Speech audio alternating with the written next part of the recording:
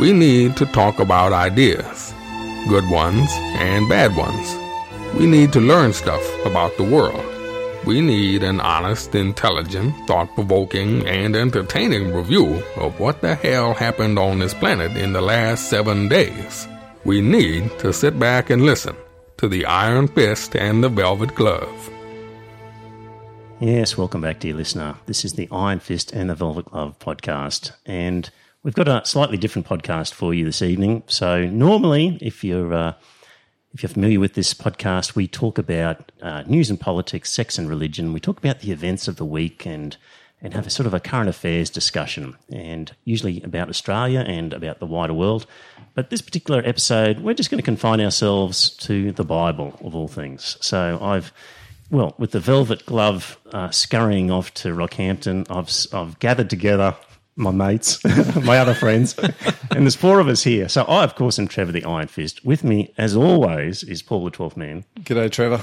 And sometimes with us, Hugh Harris. G'day. And special guest for the first time, Peter. G'day. So there's 4 of us, 4 privileged white guys. Yep. All of us atheists. That's right. We're going to sit around and talk about the Bible and basically talk about the historical accuracies and inaccuracies in the Bible, and things that may be, because I'm assuming, dear listener, if you're tuning into this podcast, you're probably atheist. You may not be. You're pro-secular probably, but these are the sorts of things that people who haven't grown up in a religious environment may not know, and indeed, if you've grown up in a religious environment, you still may not know about sort of historical aspects about the Bible and the Gospels and when they were written, who wrote them. We'll try and sort of expose a few misconceptions about the Bible. That's the plan for the podcast. So we've got some rough outlines of what we want to talk about, but this is one where it could go anywhere. So if you're in the chat room, feel free to make some comments. Tony's in the chat room, and his first comment is, "We'll listen tomorrow. Bedtime for me. Have fun." Well, that's Tony. Tony, come on, Tony. It's a niche topic. It's only 7:30. It's 8:30 in the other states. Yeah. Okay. Yeah. Still. So with me is Peter, who's a mate of mine from university days. And Peter, why don't you explain? You've got an amateur interest in the Bible. Yeah. And what's your background and what's your thoughts on the Bible as sort of introductory comments? Yeah, okay. I think for me, I describe myself as a non-expert. And it's an important point for me because I see a lot of debate, I see a lot of comment about these sort of topics, and I can see a lot of people who I'm not sure they really know what they're talking about, and they haven't done any work and they haven't done any research. I think if you're going to have a talk about this sort of topic, I think it's important to acknowledge that, look, you're not an expert. All you're doing is you're reading, and everything that you have to say is really just subject to the next thing that you read or the next thing that you find out from other people that you have discussions with. Mm-hmm. So I think it follows from that debates between non-experts aren't really very helpful because people are really just saying, well, this is what I know. But it really is, well, it should come with a big caveat. Well, there's a limit to what I know. Mm. Experts are different. Experts, the people out there, it's their life, it's their life's work. They've got PhDs, they can read ancient manuscripts. They work full time. They're professors at universities. Doesn't mean they're right, but experts are experts. I think the non-expert is a non-expert. The issue here is that I'm just someone who has an interest in history, ancient history. Raised Catholic, but sort of. Lost my sort of faith when I was at university. And now I'm really just interested in the Bible just generally as a historical document, a literary document, and its place in the world. I think it is true. It's the most published book in the history of the Western world. China helped a lot with that, didn't it? Not the most successful or the most sold. That's a Harry Potter book, I think. But it is the most published book, and one of the things I've read is that there's a lot of people who would say they don't really know anything about the Bible, they don't read the Bible, but if you ask them their knowledge of ancient history, a lot of people would probably refer to things which really have a biblical origin. They don't have any origin in textbooks or anything like that, but a lot of people's knowledge of ancient history and things like that probably come from the Bible because it's just part of popular culture. Mm. Mm-hmm. Yeah. So we're going to talk about experts, and I guess we can talk about what experts say about different aspects and look at their arguments and see how they stack up, because we can always refer to the source material and see whether it stacks up. Hugh Harris, You've obviously been on holidays recently because your Facebook activity has spiked. It's recent lit times. lit up over Christmas. And you love to get into running discussions with our friend John Dixon, don't you? I do, and I really relate to what Peter was just saying there about being a non-expert. And so I'm a non-expert, and typically I'm debating with people who at least consider themselves to be experts. Mm-hmm. So if anyone followed the little debate I had with John Dixon over Christmas, you recall that he spent most of it telling me that he was the expert and that I hadn't read any books.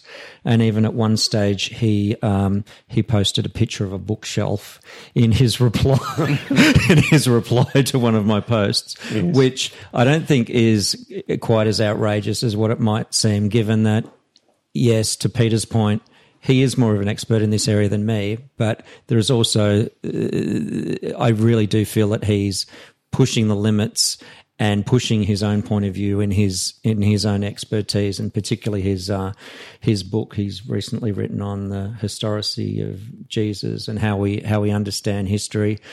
I've read a lot of what Bart D. Ehrman has said, and I find him to be quite objective. In my discussions with John, where he was everything that I wrote, he was coming back to me and basically saying, well, you haven't read all the books, so therefore you don't know what you're talking about. So I got a bit frustrated with that, and so I posted a quote from Bart D. Ehrman without letting John know that it was a quote from Bart D. Ehrman. And Bart D. Ehrman, for the listeners out there who may not know, is a recognised, one of the world's leading scholars in the Gospels, a biblical textual critic and also historian, and has written numerous books on the subject. He's much more of an expert in these matters than John is. Mm-hmm. So I quoted an extended quote from him, and John responded by telling me that I was an idiot and hadn't read any books and infantile sort of infantile argument. And then I posted back to him and told him the mistake that he had made, that this was actually a word-for-word quote from a biblical scholar who was more qualified than him. And then he deleted my comments, and that was the end of the discussion. Hugh Harris, you have far too much time on your hands to be doing this. It takes a lot of effort. It takes a lot of effort. I find it really useful, though, because I am very interested in the Bible, as Peter was saying. I think it's a fascinating document. I think the Beatitudes, the Sermon on the Mount, the Gospels are fascinating to read. Mm. Some parts of the Bible are just bizarre to read. Mm. It's such an influential book that I find it fascinating. And if I'm debating someone like John Dixon, who has the advantage of a much better knowledge of all of the literature on it, I find it useful to expand my own knowledge and research things and still be able to find holes in the argument. Now, Peter, you were brought up a Catholic. Yes. I was brought up a Catholic as well, 12 years of Catholic schooling. Yeah. Really, in my experience, there are very, very few references to the Bible in my education. Absolutely. And there was no examination of it in the way that the sort of the Protestants do. That's right. That's right. The Catholics largely ignore the Bible and just rely on statements from the Pope. Would that be true? I think that's fair. I think my experience is that I'm not sure it's the right term, but traditional or the established religions, the experts there, the educated people there, I think they are quite well aware of the fragility of the material. Mm. So they tend to couch their statements in terms of belief. Yep. That's my belief. Mm. If it's evangelist, I don't know what the right word is, but the more modern sort of religions, they're more along the line of, well, it's the word, it's God's word, and they very that it's true or that it's right, and that if you disagree with it, you're wrong. Whereas I think the more established religions, they keep to that. Well, that's my belief, and if you don't believe that, well, they still say you're going to hell, but but if you don't believe that, well, that's your belief. So they don't push it as hard. So when we were at school, they didn't teach us anything about the Old Testament. They didn't teach us really anything about how Jesus was fulfilling the Old Testament.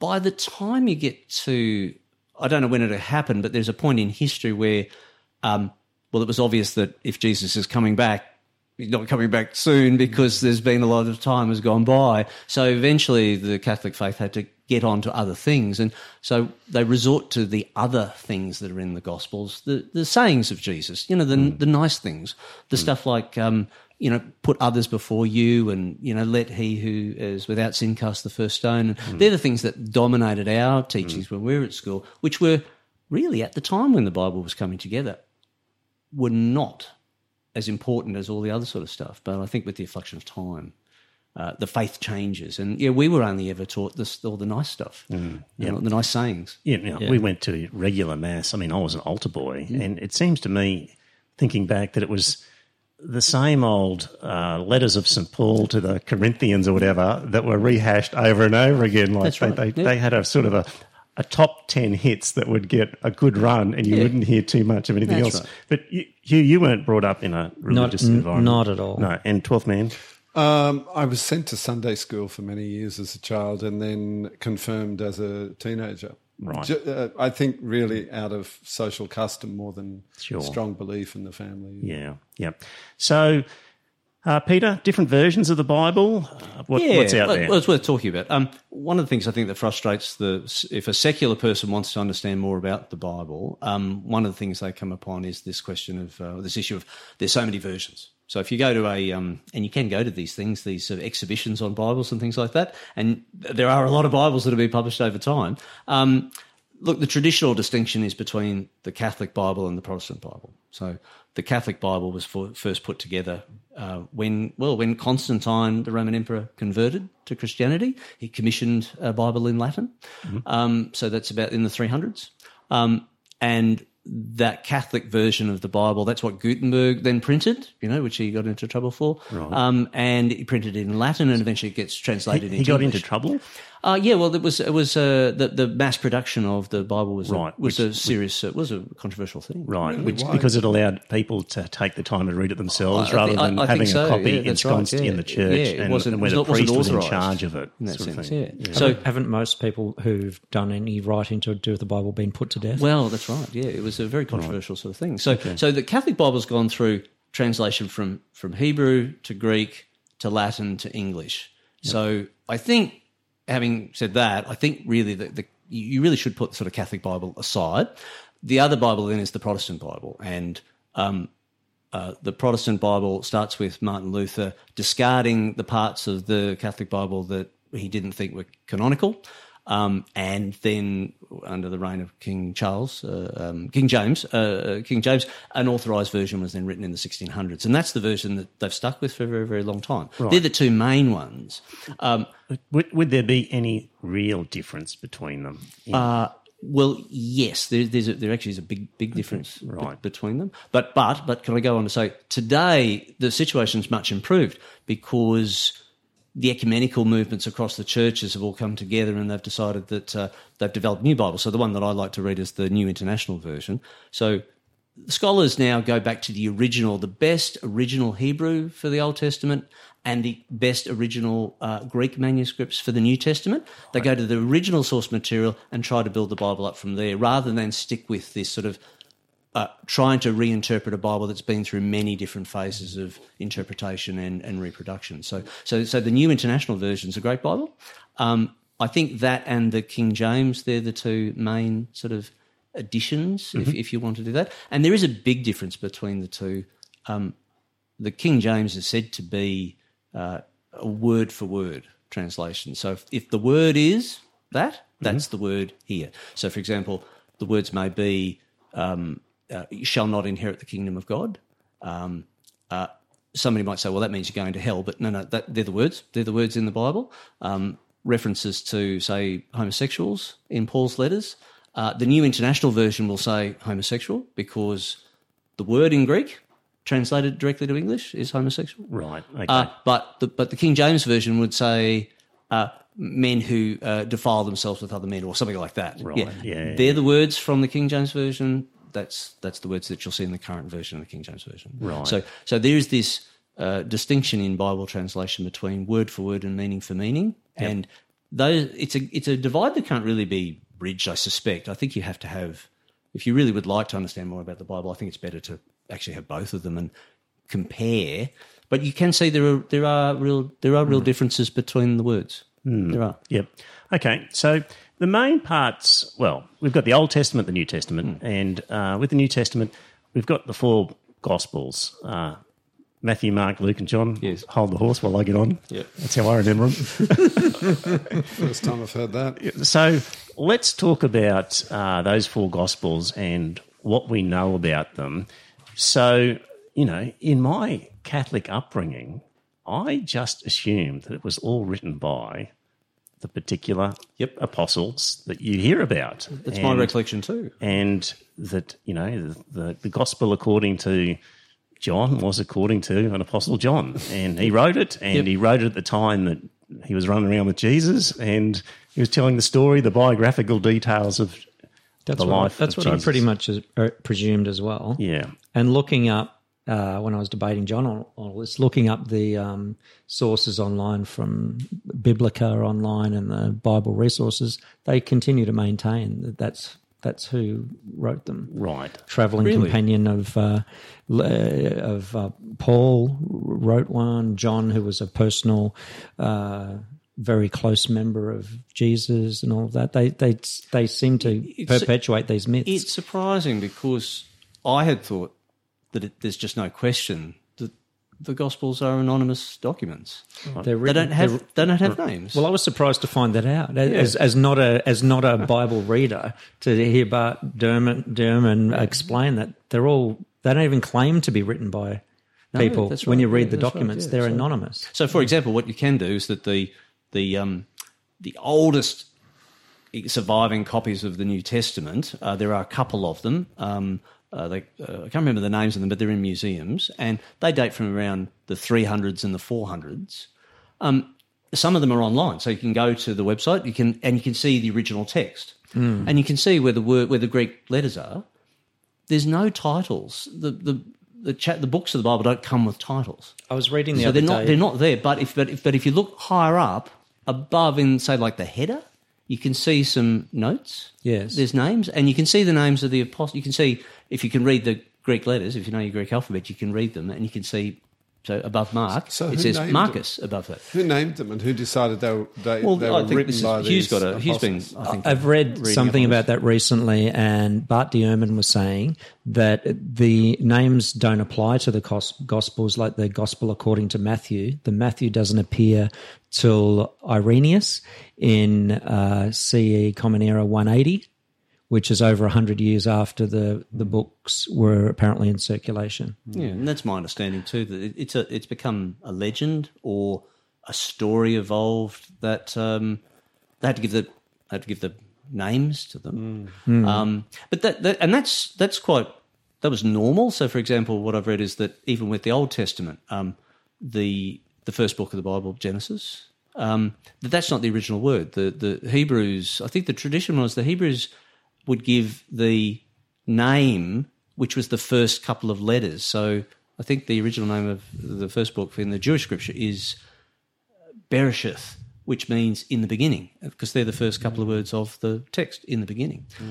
It's when the Old Testament was translated to Greek by Jews living in Egypt, in Alexandria, in about 300 BC, the Greek word, they adopted a different title for it. So they gave it the word Genesis. But Genesis is different from in the beginning. Genesis means the start of something, not in the beginning. It's slightly different words. So a number of the books of the Old Testament, we know them just by their Greek title, not the original Hebrew title. So it seems to be well established. There's this attribution of titles from the get-go. And yet Jewish scholars are not sort of actively trying to get Christians to change the names back to the original Hebrew. No, they don't names. care. I don't think they don't care. They don't recognise Jesus. The Jews don't really recognise Jesus as anybody. Yeah, they don't care. Yeah. So looking at these 4 Gospels, when did Jesus live? And the best guess is that he was born somewhere around 8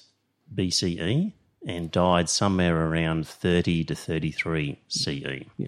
So that's the best guess that scholars come up with. And from my reading, I'm going to quote a little bit, dear listener, from a book called Nailed, 10 Christian myths that show Jesus never existed at all. Now, in it, this particular author, David Fitzgerald, doesn't necessarily come to the conclusion that Jesus didn't exist at all, and we'll get to the whole mythicism argument later on. But he does provide a lot of interesting material about the Bible, and I highly recommend this book to you I'm looking as a forward starting to it. Yes, point. can I have that next? Yeah, you can. So what he said is that let's look at which of the Gospels, or when were they written? And basically, scholars are saying that the first book would have been Mark, and they're saying that was basically written no earlier than the mid-70s, so roughly 40 years after Jesus died is when the book of Mark, or the Gospel of Mark, was written. That's a long time. And most people would have no idea that there was a 40-year gap between the death of Jesus and the writing of the first gospel. Yep. So, And to think that an apostle, the chances that an apostle would still be alive are, vanishingly slim by every year that goes by, given that people used to live to about 40 years of age in those days. Or less. Well, I have read differently that the average age, because of war, famine, etc., the average age could be a bit misleading. I have read differently that they think maybe people did live just as long as we did. It's just not many of them. Once they got past the age of 5 because of infant mortality would have been so high. But clerics, for example, there were people who were looked after. So clerics may have stood a better chance of living longer. So Josephus, which we'll talk about, he lived to a ripe old age. Yeah. So it's possible that if say Jesus had followers who are 30 when he was executed at 30, or say, you only need one of them, of all of them, to last the distance, and you possibly might have an eyewitness there. So I think it is credible that there could have been people still alive then. They don't have to be Peter or Simon, etc. But it is credible that amongst followers, people could have lived that long and still have been around. Yeah, I think it's unlikely but credible. Oh, yeah, it's credible. It's not like they'd be 70 years old. Yeah. It's not like in Genesis where they live to 900 and 1,000 years old, and they wait till they're 650 years old to have a child. What's the hurry? So anyway, Mark, the Gospel of Mark, the first one, is what scholars consider roughly 40 years after the death of Jesus. And one of the reasons is because it alludes to the destruction of the temple, which occurred around that time. Next one would be the book of Matthew. And we know it comes after Mark because it plagiarises a lot of Mark. So the fact that you can actually just find these huge swaths of text that come straight out of Mark means, Matthew copied Mark. Okay. That's only in recent scholarship. For many, many years, they considered Mark to be the inferior gospel to the others, and it's only in the last 200 years of textual criticism that they've figured out that Mark was first. Okay, there we go. Next, we've got Luke, and we know Luke was post-Matthew because it plagiarises 50% of Mark and 90% of Matthew. And he also plagiarised Josephus, so he's post-Josephus. Oh, I haven't read that. I didn't know that. So this is according again to this book. So that would put it somewhere around the turn of the first century because Josephus was writing around the 97 CE.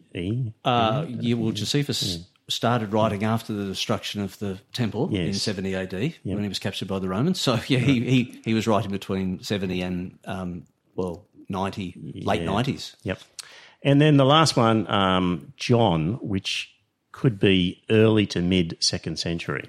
Can't be sure. So all 4 Gospels were originally anonymous, and they've got lots of historical inaccuracies and lots of internal conflicts. So there's a lot of issues in it. One of the things actually that came from this book is just the different way that Jesus is treated by these Gospels. And again, you don't get any of this in a Catholic upbringing, but in Mark, the first one, Jesus is a fallible, suffering human. In Matthew, Jesus is more Jewish and more perfect. In Luke, Jesus is serene and unflappable. And in John, Jesus is a Superman without Clark Kent, as it's described. He knows he is God, and he's a Republican Jesus who hates Jews, and he's the boss. Like the story. He's sounding slightly opinionated. I haven't- this author, Trevor. I haven't come across this research. No. Well, it'd be interesting. I mean, I'm giving you summary here, but he gives excerpts of the sorts of things that are said about Jesus and how, in Mark, he's a fallible, suffering human. Oh, why have you done this to me, sort of thing. And in the end, he's like on the cross and he's like, come on, is that your best shot? Hit me harder, sort of thing. Well, when you read the excerpts, they are there. So they're very different sort of visions of Jesus in the different Gospels. Would you agree with that, Peter? Look, the hard thing for me is that I think there's a different story about the Bible, which is its history as a compilation, how it all comes together. The individual books is a complicated when you write a thesis on any one of these sort of things. So the reading of the individual books is hard. Like, so for example, you try to ask somebody, well, what are the common elements between all the Gospels? I just don't think you'd finish that. I just don't think you'd finish writing that out. It's really, really complicated. So I think the hard bit for me is that I tend to sort of try to focus on the things that are common rather than the differences. I think the things in common between all four they're very actually brief. The only things that all four have in common are the crucifixion, the Last Supper, the resurrection, and the Baptist, the story of the connection between Jesus and the Baptist. But I'm not sure if there's any other element which is common across all four. So that'd be sort of my focus of looking at the Gospels, is that what I'm only really interested in thinking about them in terms of what do they reveal about the real person. And they've actually only got a few things, all four, they've only got a few things that are all in common. Yeah, I think that's an important point. The thing that I was reflecting on from what you just said there was that in John, Jesus ascribes himself as God. He continually says that before Moses I am, and he claims he's God. But in the other three, he doesn't claim he's God at all. He only talks about the kingdom to come in the other three. So that's a complete difference in focus. Definitely a progression across the Gospels of, I mean, the common thing is to say, and as it says in the Gospels, who am I? Who do people say I am? Who do you say I am? That's a common thing for Jesus. Who was this person?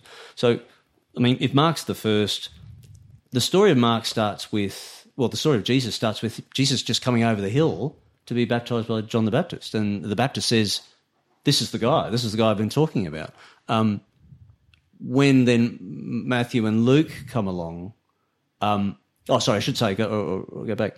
And when he's baptized, this voice comes from the sky, this is my son with whom I'm well pleased. So Mark identifies Jesus as the Son of God at that point.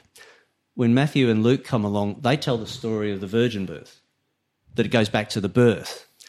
But when you get to John, which is the last, John retells the position about John the Baptist. He skips the virgin birth, and then he pushes Jesus out into sort of like the cosmos almost. You know, in the beginning there was the Word, and the Word was with God, etc., etc. So He's John more of a takes mythical figure.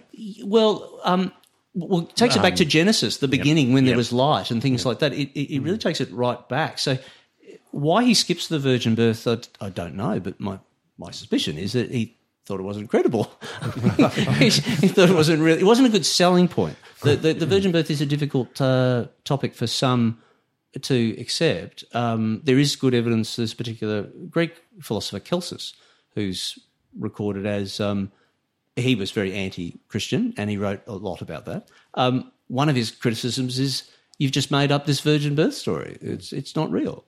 So I don't know. And that was written around, Celsus was about 115 AD, which is around about the time of John's Gospel. So maybe it wasn't a good selling point, and he decided to come up with a different explanation for, if you believe Jesus was the Son of God or God, how do I explain this? He constructed this broader story. Virgin birth wasn't altogether an original idea, though, was it, in the ancient world? What I've read is, according to the mythicists, say Bob Price, he says he could relate every story in the Gospel he can find. If he goes to the prior literary art base, he can find a pagan analogy or a pagan story that reflects that. That's what he says. I haven't followed that all through, but that's what the mythicists would say. Yeah. Yep. So, I mean, we know today how quickly news can be distorted in a matter of a week. 40 years later, and you've got an agenda to push where you're kind of pushing a religious idea that you're promoting. It's just it's such an open field for misadventure where you could say and do anything, and that's right. It's hard to disprove. It beggars belief, and but the argument that's been put forward for a long time, and John Dixon puts this argument forward in his book, is that in ancient cultures, oral traditions were much different than they are today, and they were much more reliable, that you could pass something on for generations and generations and that it would stay consistent. And so therefore you need to trust in testimony, and that's what gives you history. But Bart de Ehrman argues in contrast to that when you look at the cultures that survive today, that have passed on oral traditions from time to time, from generation to generation, that the stories aren't reliable at all. They change according to the message the person who is telling the tale wants to select. So it's actually a lot worse than what the best story of the Christian apologists is. There's no way that those stories stay consistent, and I think the Gospels are the perfect example of how you can see the emphasis of each story changing according to what that author felt was an important message, with important things appearing in one gospel that hadn't appeared before, such as the Sermon on the Mount only appearing in one of the gospels. And there are other indicia, like Jesus had, according to the Gospels, no friends around him during his trial. But how do we get the dialogue between him and Pilate and him and Herod? It's literary. It's a literary work. It's not really. They wouldn't have even been able to speak in the same language because Pilate spoke in Latin. The idea that's a and historical Jesus spoke record in of the Aramaic. trial, that's not really probable. No one would know. Jesus talking to himself in the desert. Yeah. So, Yes. but there still is the question of what is there that's possibly can be salvaged from there for the secular person who wants to understand, if you accept Jesus as a real person. Yep. Before we get on to that, I'll just make one other point. If John Dixon was sort of talking about the reliability of the oral tradition of storytelling. Yes. But in this book, Nailed, he makes the point that the first century is considered one of the best documented periods in ancient history. Yes. Like, the Romans were running around recording all sorts of shit. Like, they were writing stuff down about all sorts of events. There were people who were scribes and historians who were writing multi-volume accounts of all sorts of things. Yeah. And so he says in this book that, you've got ancient records that categorically conflict with many of the events in the Bible. So, for example, one of the stories in the Bible is that Herod slaughtered all these male infants because he was told that there was this sort of new king was going to be born, and to make sure that didn't come along and usurp him, he had all the male children killed. And you've heard that story in the Bible? It's a story in Matthew. It's a story in Matthew. Yeah. That's in the Gospel of Matthew. It's in Matthew. With, because Matthew is believed to be more directed to a Hebrew audience, it's an example of as Moses came out of Egypt, Jesus also fled. They fled to Egypt, and then when the coast was clear, they came back from Egypt as well. So but there were historians at the time who were writing about the life of Herod and people who were in his court, and people who were real enemies of Herod who took great delight in writing about all the shit that he did because he killed two of his sons or something like that. And these people who were writing lots and who would have clearly been motivated to write about this enormous event had nothing to say about it. So these are there's also the story which is related of, I think it was during Herod's time, that I think it's in Matthew, that there was supposedly a census, and that everyone, and this was how the gospel writer got Jesus to Bethlehem from Nazareth in order to justify the prophecy that the Messiah would come from Bethlehem. Correct. And the story was the house of David for a tax census. There was a tax census where all of the world, meaning all of Rome, had to go back to where their lineage came from Yes. And because Jesus was of the line of David, he had to go back to Bethlehem. Yes. And Jesus or Jesus' dad? Jesus' parents. Yeah, Joseph. Jesus didn't have a dad. His real dad, Joseph. His virgin mother. But the story was that he had to go back there to fulfill Yes, the census requirement. fill that census requirement, yet there was no census. Indeed. And nor could there be. How could you imagine having to go back 1,000 years into your past in those days? Well, there was one about 70 years later. Yeah. And that's one of the things is how they date. Well, they're talking about a tax census, and the first one was about 70 years later. So that they knew about this sort of idea means it must have been written at least 70 years at that point. It's one of the sort of dating Makes things sense, that yeah. happens. But certainly it's a period of time when very clever people had a lot of time to just write and record what was going on. And these people...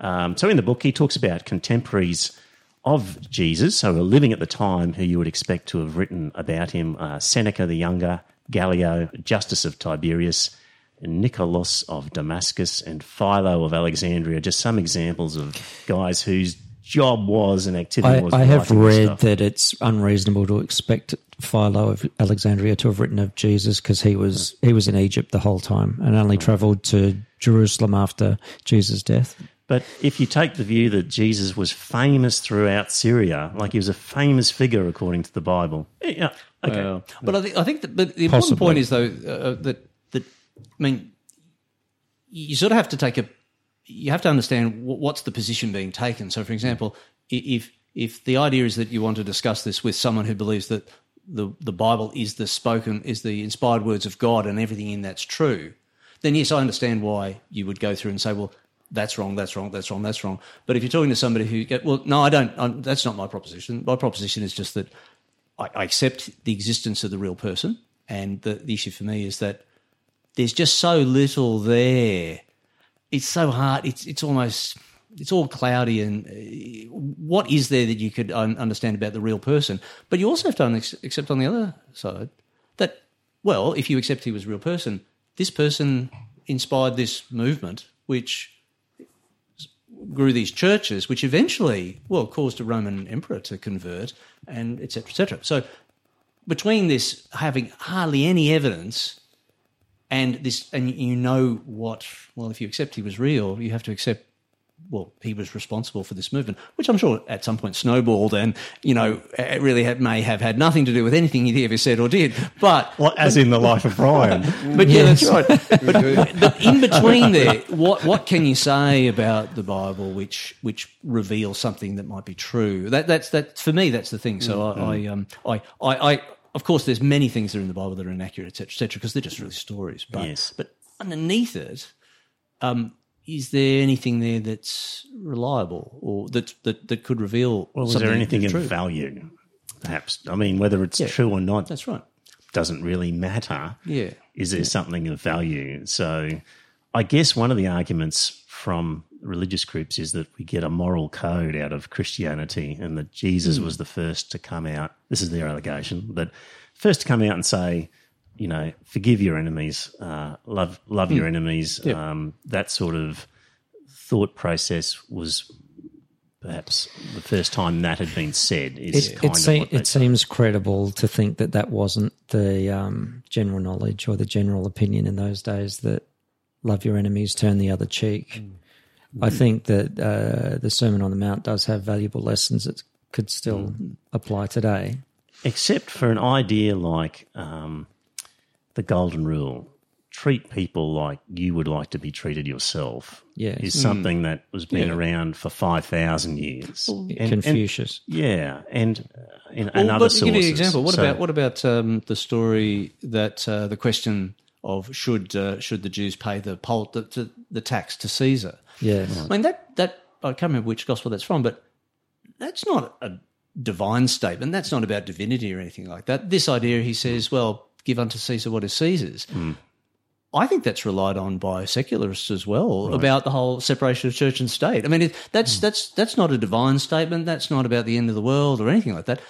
that's just a saying that's attributed to Jesus. I don't know whether it's true I don't or not, know that they'd rely on it, but they just throw it in as, if you believe in the well, Bible. if you believe in that, then you've got to go with that. Here's an argument. We'll have a look at that. But it's Yes. not particularly divine. It's not but it is a saying of Jesus, good and I think it taxpayer. is something which people do point to and say, well, what about that? And the other one is the let he who's without sin cast the first stone. That story of the law. They say, Lord, the law of Moses says this woman should be stoned because she's committed adultery. What do you say? And he said, oh, well, let he who has no sin cast the first stone. And that's then also then used as a principle. I can understand how it had a purpose in the Gospels to say, look, you Gentiles, you don't need to obey the law of Moses. You don't have to follow the Jewish path. There's an alternative path forward for you. That was what Paul was talking about, and I think that's what the Gospels are talking about. But it is also picked up by people as, well, it sounds like a fairly sensible principle in life as well. I'm sure we can accept that there's some good principles in the Bible, but we can also accept that there's some horrendous principles in the Bible. Yes. And then what happens is people make a choice and they cherry pick and they say, well, clearly I think this is a good idea and I think that's a bad idea. And if you're capable of making that choice, then you don't need the Bible in the first place, because you're really saying, you've given me a lot of multiple choice options here, and I'm just picking the ones that I think are a good idea. So you're not actually relying on the Bible. It's just a lucky dip where you're picking out principles and going, I'm going to discard it or I'm going to adopt it. And you don't really need, the Bible isn't telling you which parts of the Bible to take. It's just giving you a whole bunch of stuff. And so really its value is a lot less, because each person has to make that decision for themselves. It's a kind of bag of licorice, all sorts of morality in a sense. Yeah, and each person is really deciding for themselves what's correct morally, and you can't say they're getting it from the Bible, because at the same time they're discarding stuff in the Bible. As we said at the outset, we were only taught a limited selection of all the nice stuff, really, and we were never taken through all the other stuff, which makes up the majority of the text. Yeah. And the contradictions that are inherent within it, that you can choose an eye for an eye or a tooth for a tooth, or you can choose to turn the other cheek. You can just choose whichever action. You can choose that someone who's a sinner must be flayed in hell in the everlasting fire for eternity, or that you shall not cast the first stone. You know, it's all. You can choose to eat shellfish, or you can choose not to. You know, you can choose. You can mix cotton and synthetics, or you cannot. I mean, these are sorts of guidelines in that book which people are either adopting or not adopting all the time. Yes. Yeah. Let's. We should mention. Can I just ask one thing? So, Peter, I get the feeling, and correct me if I'm wrong, that you seem to think that it's the actual power of the ideas in Christianity which led to this sort of worldwide movement, followed by, hundreds of millions of people. Or is it the life of Brian factor, where it's just some inherent need in people, particularly in groups of people, to latch onto something? I find it hard. I think I have to accept both. That is that there's got to be a point where it snowballs. You know, look at any political movement. You know, the original people have said, well, that's not what I set out to do. You know, they lose control of the movement. It becomes something they didn't mean it to be. Yeah. That has to have occurred. Yeah. But I can't help but think that, again, if I accept the existence of Jesus was a real person, and then somebody's got to fill that gap. He must have said something. He must have been an orator of some standing. Did he? Because really, it's about St. Paul, isn't it? Because you haven't spoken about St. Paul. Let's give people a bit of background about St. Paul. Well, this is the question of the mythicist point. Does Jesus exist or not? And but also St. Paul, the Apostle Paul, he lived from about 4 BCE to around 62 to 64 CE. Yeah. So he was, lived at the time of Jesus, although he never met him. Correct. And his letters and his writings predate the Gospels. So he really kicked it off in a sense. So when he was writing without any reference to the Gospels, and he made no no real statements about Jesus the man in terms of his biographical No, that's right. activities, where he was born, where he went, what he did. He talks much more in an ethereal sense about Jesus, the Lord, and basically he speaks of a mythical figure rather than a flesh and blood human being. And he doesn't really talk that much about Jesus and his activities on earth. His message is that Jesus died for our sins and all who believed in him would be saved. That was his sort of big I wouldn't say he thing. I think he does speak of Jesus as a real person, though. He does, but it's such a minor part of it. Yeah, and it's sort that's of, right. Yeah. It's more of a mythical, the Lord Jesus as a godly figure rather than the man Jesus. How I would put it is that the two things to say about Paul is that the majority of the text is all, as lawyers we would say, it's hearsay. It's writing down what somebody else said. You know, a story. I've got all these records together as the Gospel of Luke starts off. Look, I've got all the material together. I've put it all here for you. There are some eyewitness accounts in other books, but they're not accepted as real. Paul's letters, though, are unique. He talks about what he did. I did this, and I went there, and I did that, and I said this, and all that sort of stuff. So they're unique in that sort of sense. If you accept that Paul existed, and even Richard Carrier accepts that Paul existed, and the rule in history is when you have people who write a letter and they say, my name is Paul and this is what I did, it doesn't mean everything that's in it's true, but we accept that they're Paul's letters. The only thing we've done is that we've identified some of the letters we think are written by other people, but there's a collection, maybe about 6 or 7, where we're confident that they have the same author because it's the same Greek, the same way of writing, the same ideas. But scholars basically have come to the conclusion that about 6 of the 13 letters are not Paul at all. They can just tell. And as I would put it, 7 of them are. Right. Yes. Which my positive as opposed to the negative proposition.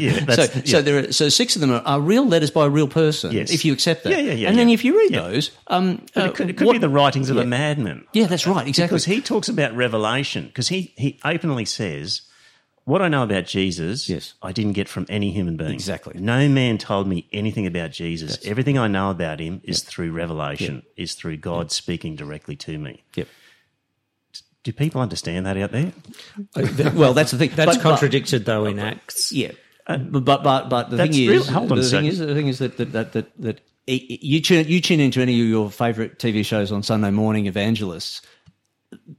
They still have to be somewhere. It's not everything they say is made up. So the point is that, of course, there are things that are in the letters of Paul which I don't accept are real, like the miracles and things like that. But if you read the letters of Paul, getting back to your point about what he says about Jesus, yes, he is only concerned. He's not concerned with the backstory. Yep. No, his point is that by Jesus' resurrection, he is, declared or appointed, depends which version of the Bible you go to, Son of God by his resurrection.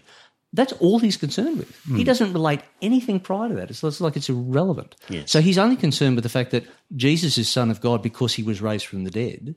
And that's and then he goes on to say, and basically the end of the world is coming. He will come back.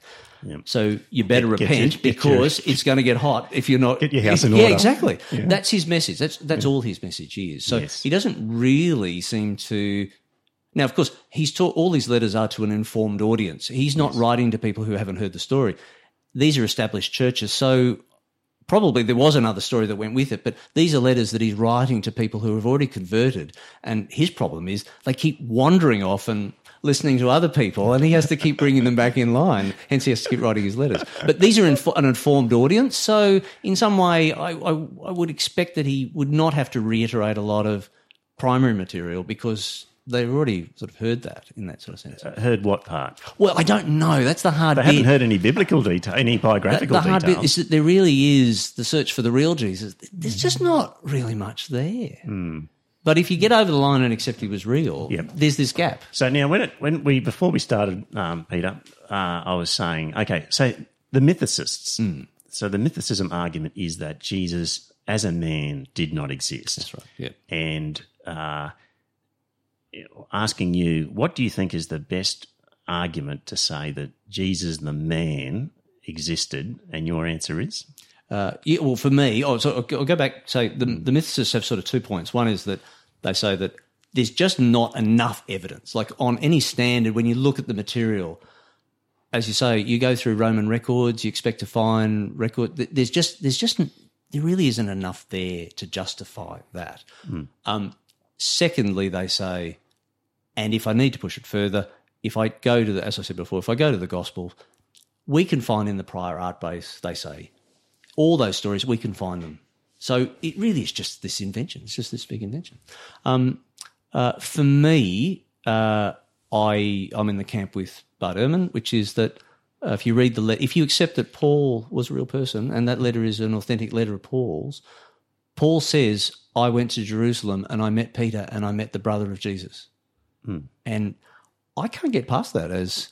Okay, but that one line in all of the writings of Paul is what you... Well, it's a good one, Ehrman explains that, look, if you're talking about the existence of a king, with kings, okay, you're going to expect to find temples, statues, coinage, very important to find coins because they've got figures on them, they've got dates on them, they've got names, you'll have monuments, etc., etc.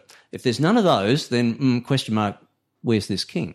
There's a separate rule for ordinary people. I mean, if you just dig up a tablet which just says, I, Peter, sell to you, Trevor, 2 camels for a certain amount, the historians say, look, of course it's possible it's a forgery. Of course it's possible, even back in those days, 2 guys said, let's make this fake document. But the probability is, well, you have to accept it. So the thing is, if you accept that Jesus was an ordinary person, not famous, and that's one reason why he doesn't appear in all the Roman records. Except he's supposedly going around doing all these miraculous Well, things. as I say... And he's entering Jerusalem on a donkey and he's then... People are applauding him and if you're having the discussion with someone who believes that the gospel is the, declared word of God...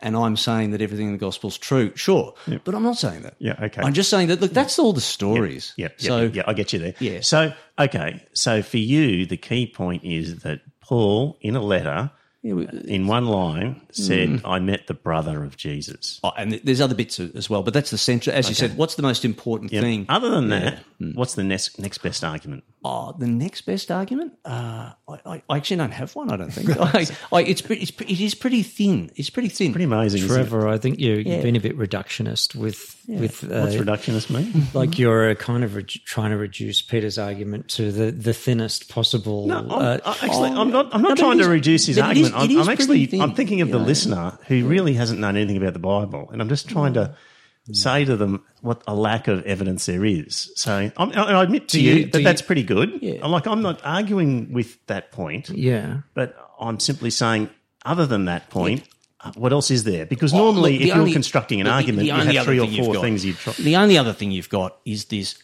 how could so many people be... I'll withdraw that. There's this question of legend. After 100 years, legends. 40 years, look, Paul's letters are written in 50 to 55, but these are letters to established churches. So these things actually occurred. These churches have been established before then. Could so many people really be duped into thinking this was a real person when they weren't? That's a bit I can't get past as well. So at so the time many of churches Paul, there were already so many churches based on the life of Jesus. His letters written in 50 to 55, and there are so many of them, and there's so many people. Did they spring up as a result of Paul? Or No, they but just I'm saying his letters are written to an established church, so these have arisen in the meantime, and Paul's not. If Jesus was a real person and he was in Jerusalem, Paul says, I'm not a witness to anything he did. So anybody who is a witness to anything he did is somebody else. So there are people around. So these were Christian churches that Paul had started or had started up? No, I believe Paul had started. Right. I don't know that, but I believe he started. I think there were churches that arose out of his lifetime, though. Like after his death, for me, it's a little bit hard to believe that someone didn't live around about this time, and Paul wrote some letters 20 years later, making all of this stuff up, and then Christianity formed out of that. It's a little bit I'd be skeptical of that. Yeah, that's my And view. That's my view as well. A reverse skepticism. The other thing that I find persuasive is that virtually all scholars, including all secular scholars, and there's a lot more scholars now that are not coming from the Christian tradition, all of them regard Jesus as a real person, except for I think there's only one well-known, reputable scholar, and then the people who dispute it tend to be commentators of the likes of Richard Carrier and this other fellow. So, I think not having that my Christmas holidays does not give me the time to go through the ancient manuscripts. So, not having the time to investigate it personally, I have to just trust the consensus. A bit like climate change. Yes, there you go. You have to go with the consensus of scientific. Can I go back to the point that but the evidence is thin. I think it is thin. My story is that I'd started this reading a long time ago, and just one of my colleagues just confronted me with, what about the proof of the existence of Jesus? And I went, I've completely, what do you mean? Like, and I felt a bit embarrassed because I thought, that's just my old Catholic schoolboy assumption. I had not even thought to examine that. Yes. Hence, I did. Yes. And look, I think the evidence is thin, but listening to people like Ehrman, if you think that Jesus was this great, amazing, popular, well-known person, yes, you might expect people to have heard more about him. But if he was one of many, just preachers who was thinking the world was coming to an end and they thought they were the Messiah, and I don't think he was the only person in those times who thought he might have been the Messiah. Yes. It was a common thing. But now, why his message is the message that goes forward then and creates this global movement, I just don't know. But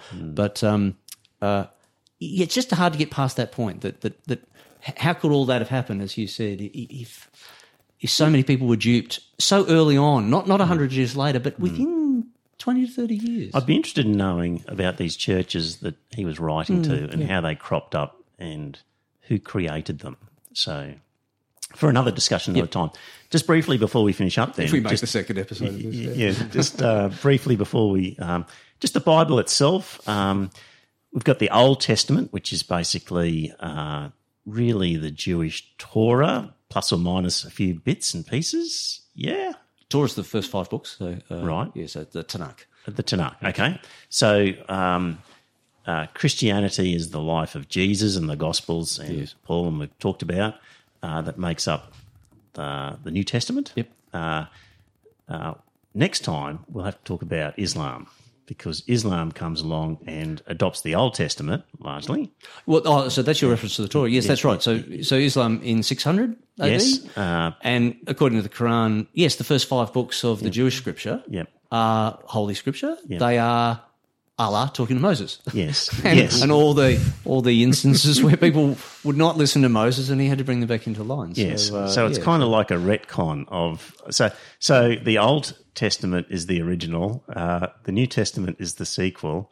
The Islam is like a retcon where you wind back time and divert in a different direction. You know, it was a dream part of it. And then you've got the Mormons, which basically adopt Christianity, but then say that Jesus made his way across the Atlantic and was involved in North America. It's like the cheap mini-series. And that's like fan fiction, where they've just taken the original idea and run off in a crazy direction. The made-for-TV version. So the Bible itself does have relevance to all of those faiths. It's not just Christianity, but certainly the Old Testament. It's an important point that the God of the Jews, the God of the Christians, and the God of Islam, they're all the same God. Don't forget the Mormons. I want to forget the Mormons.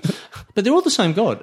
If we look up in our dictionary Allah, it says the God of Islam. But that's actually a corruption of the word. That it's for them, it's Arabic for God. So when they read, they say, well, Allah said to Moses, etc. I originally started thinking there must have been a different edition of the gospel that had Allah instead of God, but then I realised, no, that's just my bias. But is it the same God? Well, because... Do they think it's the same God? Oh, look, I think politics and history divides the 3 religions now such that they don't like to talk about it. But no, it's very clear from the Quran. That the first 5 books of the Bible, the Torah, books of Moses, they are Holy Scripture and they are Allah speaking to Moses. Yeah. So is the Psalms given to David, and so is the Gospel of Jesus. Jesus was a prophet and he was speaking of Allah. These are, again, the commonalities which people don't talk about. No, people talk about the differences and the politics and the history. But agree with all that. They start. They're all the one God. Do you recall the professor who was sacked from Wheaton College, the biblical college in the US, for saying that? A few years ago, quite a few of them. There've been quite a few sacked for saying that the God Allah was the same God as the Christian God. It gets harder with the Trinity because the Christians who want to say that Jesus was God as well. That's where Jews and Muslims will say no. He's Jews say Jesus wasn't anybody, and Muslims say he was a prophet. But the use of the Trinitarian view makes a big mess of it all. I've asked this question of people, and they find it very difficult to answer that question. They don't want to say it's the same God, and they don't want to say it's a different God. What can they legitimately say? Well, it's much underdone, and I wonder if the three religions could actually talk more about what they've got in common and what they've got apart. They might. That would have changed the history of the world, wouldn't it? But it's long politics and history is what divides them. Did anyone have anything else that they wanted to add as part of this discussion? I wanted to ask Peter about the discrepancies between the Gospels and whether you feel that you can have, to what extent you can have a reliable account of the life of Jesus given the differences between the four Gospels. That is something that interests me, and so far I've come up with nothing. I just can't. The trouble with the Gospels, I suppose the starting point is I might go to Mark then first. If Mark is the first of the Gospels, then it's more probable to be reliable than the one written another 40 years later, say the Gospel of John. Mm-hmm. Yeah. So I would maybe stick with Mark. Mark has some interesting elements. For example, the last part of Mark, which describes the events that occurred after Jesus rose from the dead, many people accept that that's a later addition, that the original Gospel of Mark ends with Jesus is not in the tomb and the women run away and don't tell anybody. Yeah. So for example, there are things about Mark that sort of resonate with me as, this sounds like this is the first version of it. Why don't we just stick with the letters of Paul and what's in Mark, and that's what I'm thinking. I'll draw the line there. I'll just say I'm not going to read Acts of the Apostles. I'm not going to base anything on that. I'll just stick with what's in Mark as the earliest version, the earliest story about Jesus' life, and what's in the letters of Paul, the accepted letters of Paul. Yeah. So the resurrection is not critically important to you in terms of belief in the historical Jesus. Absolutely. Yes, that's right. No, the resurrection. No, I don't believe in the miracles or any of the myths or anything like that. Right. Well, gentlemen, I think we'll call it an episode that's about an hour long. I think it's a good one, and keep it tight. And so, can I ask one more question, just on a slightly more philosophical note? Why do you think the idea of the end of the world was such a powerful one for ancient people? Oh boy. Well, I think it wasn't always the view. So, for example, the Old Testament doesn't have many books that talk about the end of the world. So, for example, one reason why they think that the book of Daniel is a later book, and Daniel's in the Jewish scriptures is one of the last books admitted to the canon. It's in a different place in the Christian book, but one of the reasons is because the last part of Daniel is this apocalyptic story. That's not normal. There's only a couple of parts of the Old Testament that are apocalyptic. Mm-hmm. So what I've read is that if you dig up the Dead Sea Scrolls, though, and you look at the writings of the Qumran community, which is about 100 BC to 70 AD, they're full of that. So what I've read is that this, at the time of Jesus, this was the big thing. But it had developed over time. Early on, I don't think they had that view. I don't think the Jews had that view. Any idea why people latched onto that idea? No, but it just seems to develop that maybe with politics and history that this massive confrontation had to things were coming to a head politically. Maybe, I don't know, but it just seems to be that this end of days idea is actually probably closer to the time of Jesus than it is to the time of the earlier. Do you think Old it though Testament. comes about because of the Jewish community was always beholden to other political events and were always wanting Spoiling for a fight. Yeah, to that's come right. back Yeah, and maybe, yeah. bring them back. I've to also power. Ehrman talks about that as well. I know maybe Trevor wants to wrap up, but Ehrman talks about that as well. Is that the concept of the Messiah? If Jesus is the Messiah, and that's all Paul was saying he was, the Messiah's got many different versions. So, for example, a Messiah doesn't mean you're God. A Messiah just means appointed by God or anointed by God. So, for example, David might have been the Messiah. Cyrus of Persia, when he released the Jews from captivity in Babylon, they called him the Messiah as well. But by the time of Jesus, it had evolved, and there were people thinking Messiah is this great warrior king who's going to lead us out or bring about the end of the world, but the new kingdom of God, etc., So etc. they were looking for a warrior king to get revenge on what had happened to them, and some guy just got nailed to a cross ignominiously is not really what they were thinking of. Well, yeah, and as Paul's in his letters says, that's not the Messiah. Paul acknowledges we've that paid for it's it not from- it was not an easy sell for him, as he says in his letters. He says He could sell ice to estimators. Yeah, that's right. I have to give it to him. he He was acknowledges an that, ultimate yeah. salesman. Yeah, that's right. Look what he has created. Yeah. So, right. Okay. Anything else that anyone really want to get off their chest? Or, no? Okay, dear listener. So we normally talk about news, politics, sex and religion. We'll probably get back to the usual stuff next week, but I enjoyed this episode. It was a good one. Thank you, Hugh. Thank you, Peter. Thank you, 12th Man. To everyone in the chat room, I was so engrossed in the conversation, I couldn't really just go in with the comments, but thank you for making them, and I hope you enjoyed yourself in there. I hope you stayed civil. It looks like you did. So, all righty. That was great. Thanks very much. Tune in next week. Bye for now. Bye, everyone. Dear listener, not too long ago, you looked at your podcast app and saw that a new episode of the Iron Fist and Velvet Glove podcast was available to download. Did you silently think to yourself, great, a new podcast. I like listening to those guys. If so, then you qualify as a potential donor to the podcast. Your donation will help cover some expenses, but more importantly, your donation tells the boys that they are on the right track and to keep up the good work. $1 a show is all they ask. Go to their website at ironfistvelvetglove.com.au and click on the donations link. Well, dear listener, did you enjoy that episode of the podcast? If you did, I've got a favour to ask. First up, tell some friends. Let them know about the podcast. You'll be discussing something at some time, and you might be repeating something I've said. And when you're talking to your friends, say, hey, I heard this on this podcast, and it's worth listening to. And maybe pick an episode that you think's a good one and direct them to it. Like, grab their phone and go to their podcast app and search for Iron Fist Velvet Glove and subscribe on their behalf on their phone and just put the word out. The other thing is you could become a patron and support the show. So if you go to our website, you'll see a link to Patreon, and there are some different options for subscribing and paying per episode. And really, the amount that you pay depends on what you get from the podcast. So there's different levels ranging from $1.50 Australian to, I think, $10 and various ones in between. It's really, what do you think it's worth? Is it worth a cup of coffee?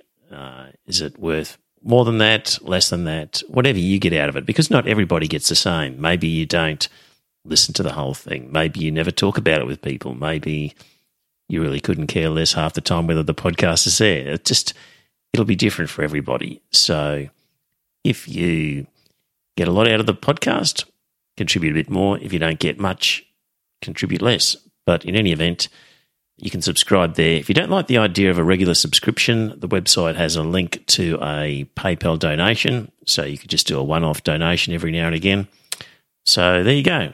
It'd be good to spread the word, get a few more listeners, and that way, look, if we ended up getting more listeners and more money, we could do maybe a second episode or more special episodes, provide some more content. So it's up to you. If you think it's worthwhile, let people know.